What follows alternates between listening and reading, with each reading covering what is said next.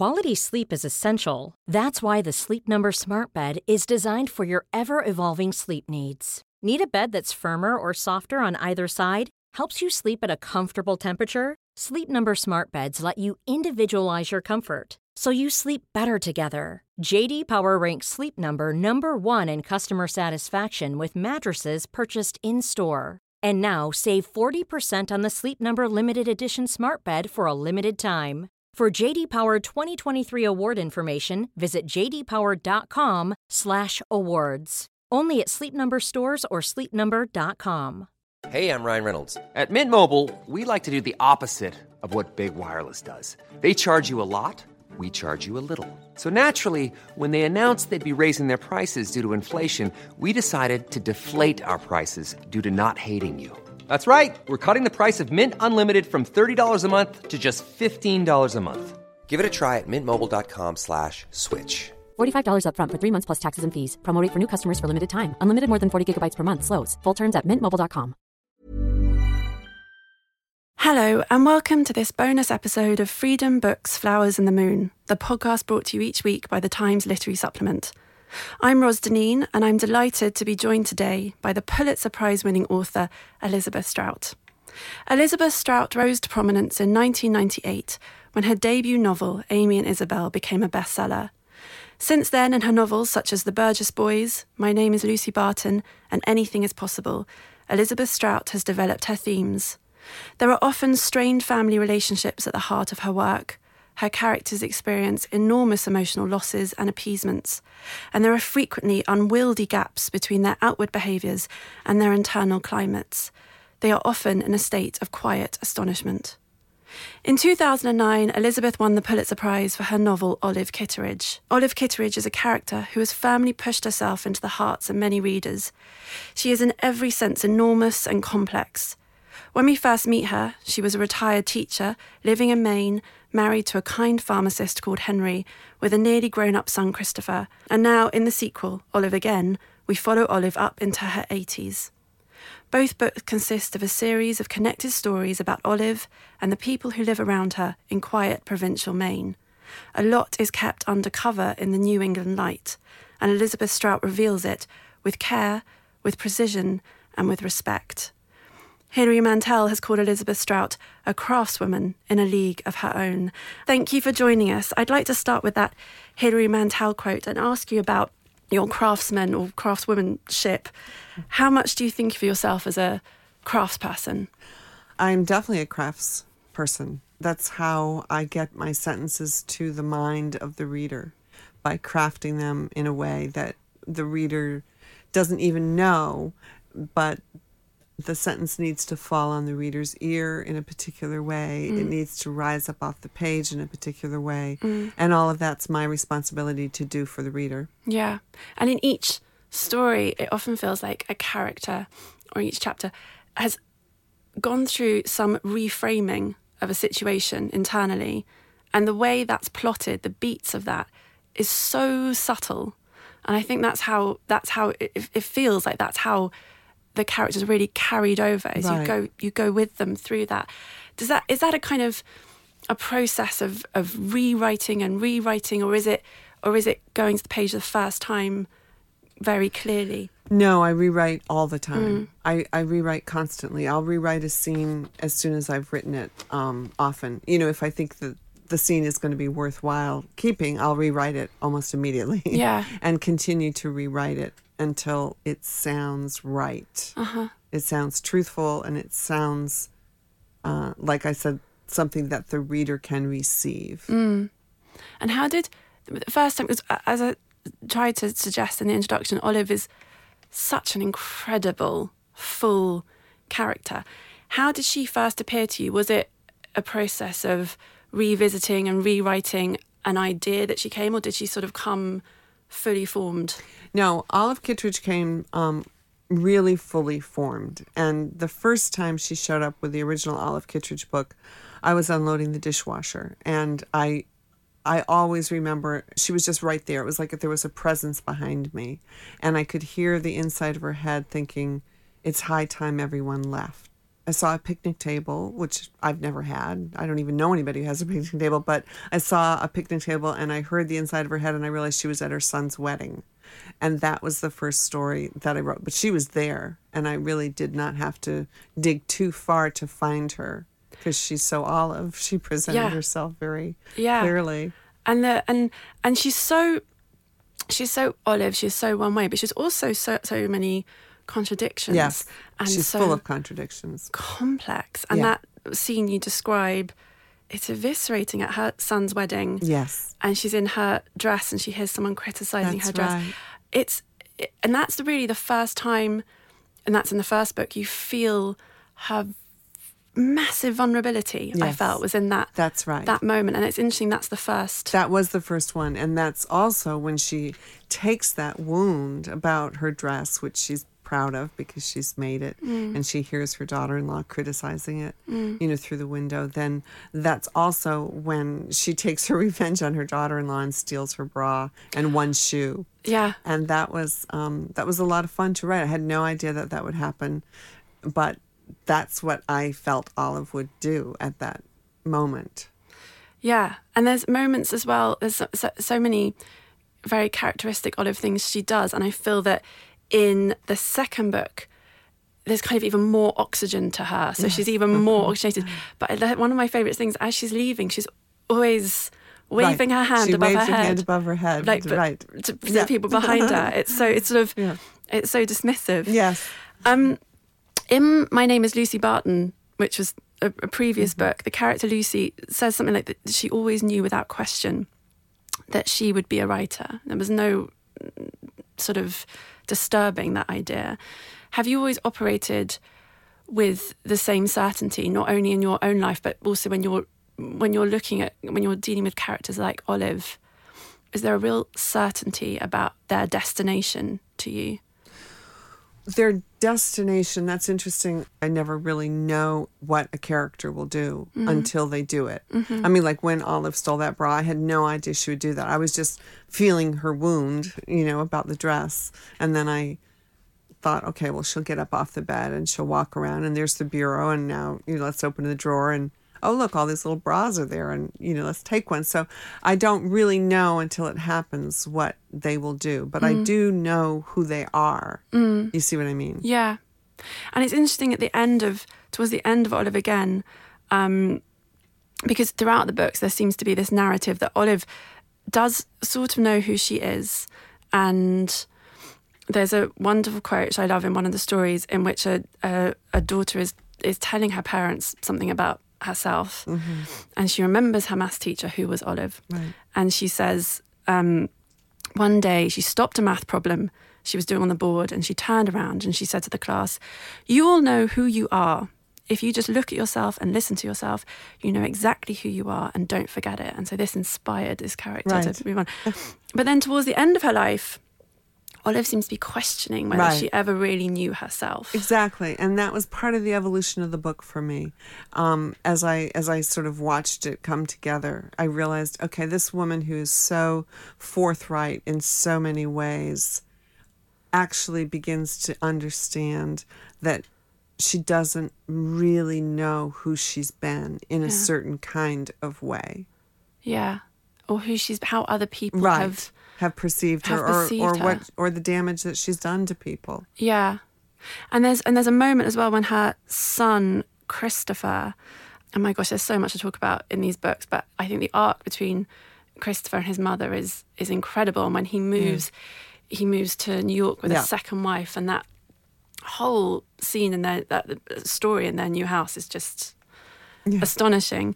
And at one point he turns to his mother and calls her a narcissist, which actually can be quite a surprise for the reader, perhaps, depending on how you're reading. Right. And do you think this is a term that's bandied about a bit too much now? Do you think Olive is a narcissist? Do you think... I don't know that she's a narcissist. I think that Christopher thinks she is. And that he would be of the generation that would use that word more frequently than somebody like Olive, who's really quite surprised to hear that about herself. I think she has narcissistic qualities, but I don't know that she would be a full-blown narcissist. Yeah. Because there's a very sort of nuanced view of parenting in all of your books, I think. And there's sometimes examples of really obvious parental cruelty. And there's a lot of parents who are doing their best and finding out that their best is not good enough and their best is actually quite harmful. And there's also a lot of forgiveness in the relationships between parents and their children. Was parenting something you particularly wanted to explore and expose? It just came organically with what I was working on, because these characters either are parents or they have parents. And so that would just be a part of what I was doing with the character and exploring, therefore, that relationship. Yeah.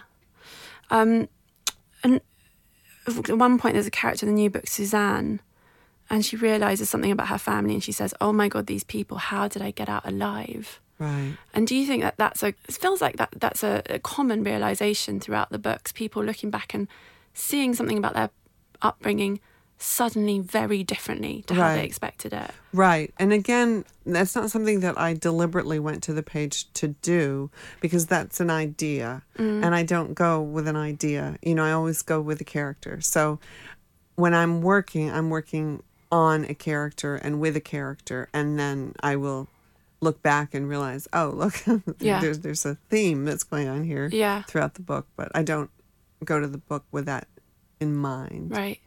Were you surprised then by how popular and loved Olive Kitteridge has become among many readers? Because you weren't going to write her with a particular idea to create a loved character. No. And actually she's very difficult. She's quite unlikable in many, many ways. Yeah. And I've been very surprised over the years to see how people have loved her.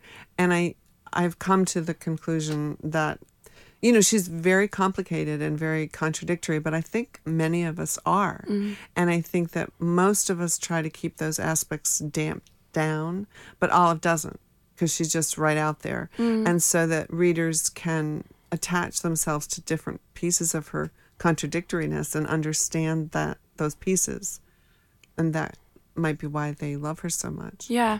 There's a moment again at the end of the new book where Olive makes a new friend. Yeah. And it's so moving. And she says about her new friend, she's being sort of, I think, a bit internally critical about her. But then she says about her, she's honest. Yes, exactly. And that's right. Yeah. And you realise that's maybe what Olive has always been after. Exactly. And I think that's what her second marriage in Olive, again, she has another marriage. And I think that that's something they can provide each other. Because, Jack Keniston is actually quite honest. He's honest about himself. He's honest about his own prejudices.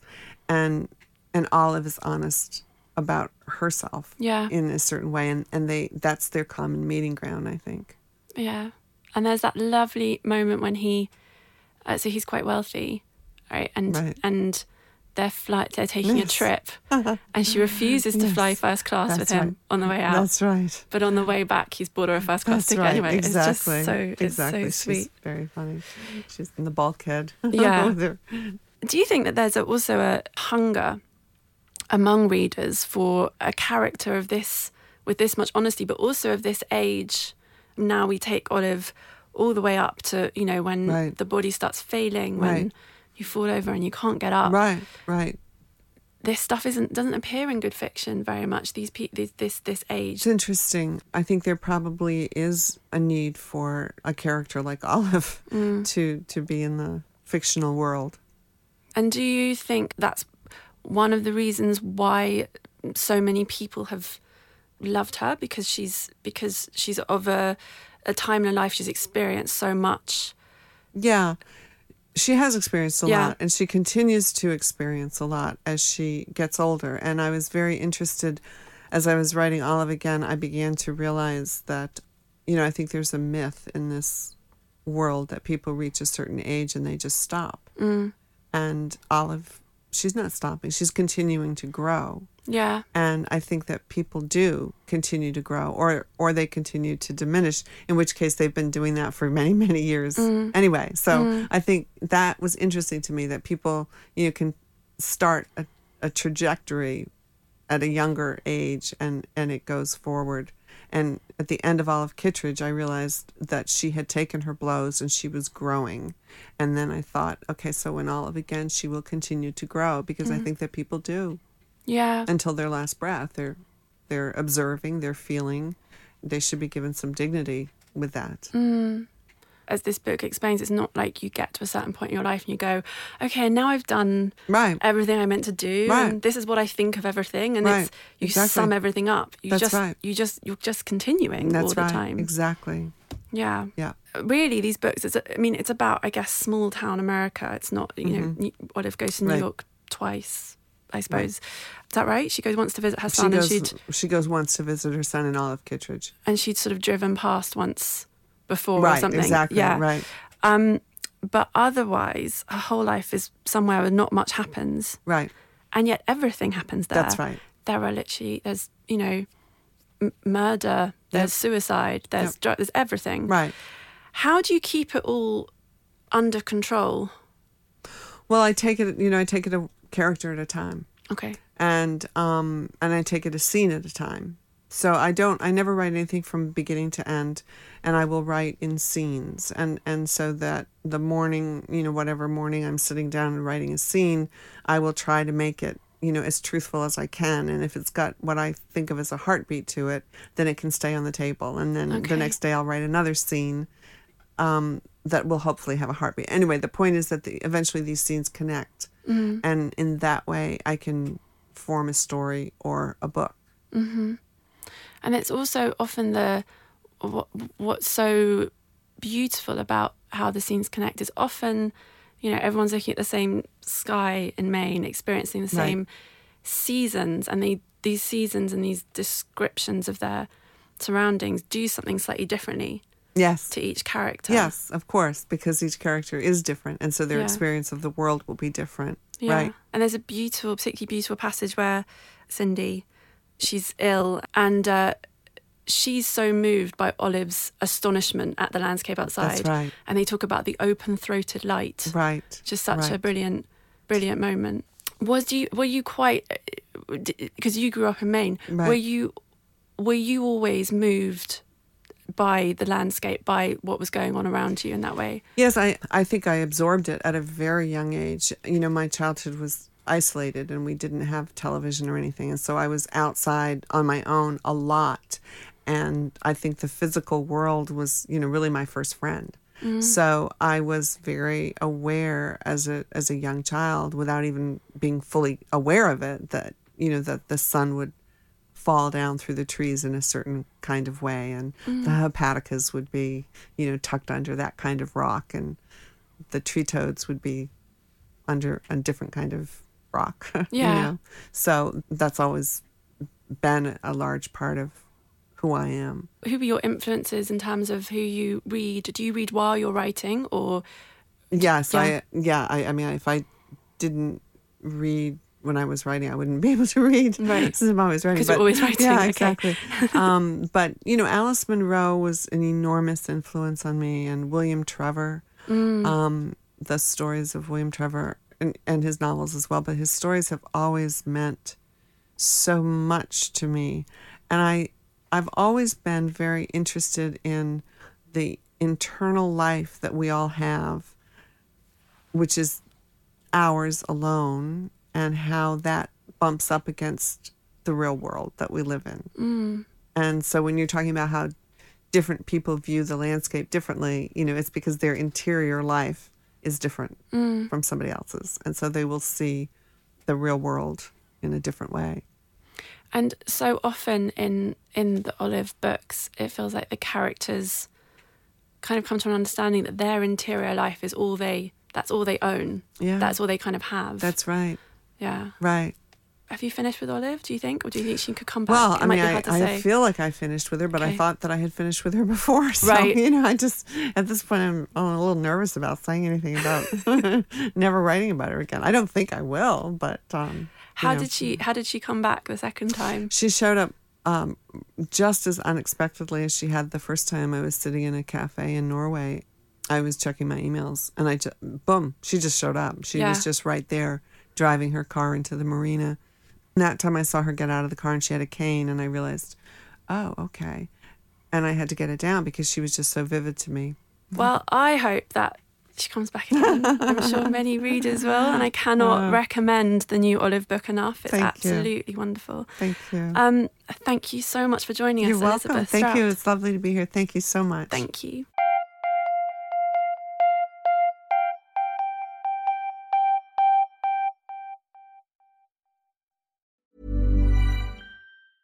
Cool fact, a crocodile can't stick out its tongue. Also, you can get health insurance for a month or just under a year in some states. United Healthcare short-term insurance plans, underwritten by Golden Rule Insurance Company, offer flexible, budget-friendly coverage for you. Learn more at uh1.com. Planning for your next trip? Elevate your travel style with Quince. Quince has all the jet-setting essentials you'll want for your next getaway, like European linen, premium luggage options, buttery soft Italian leather bags, and so much more. And is all priced at 50 to 80% less than similar brands. Plus, Quince only works with factories that use safe and ethical manufacturing practices. Pack your bags with high-quality essentials you'll be wearing for vacations to come with Quince. Go to quince.com/pack for free shipping and 365-day returns.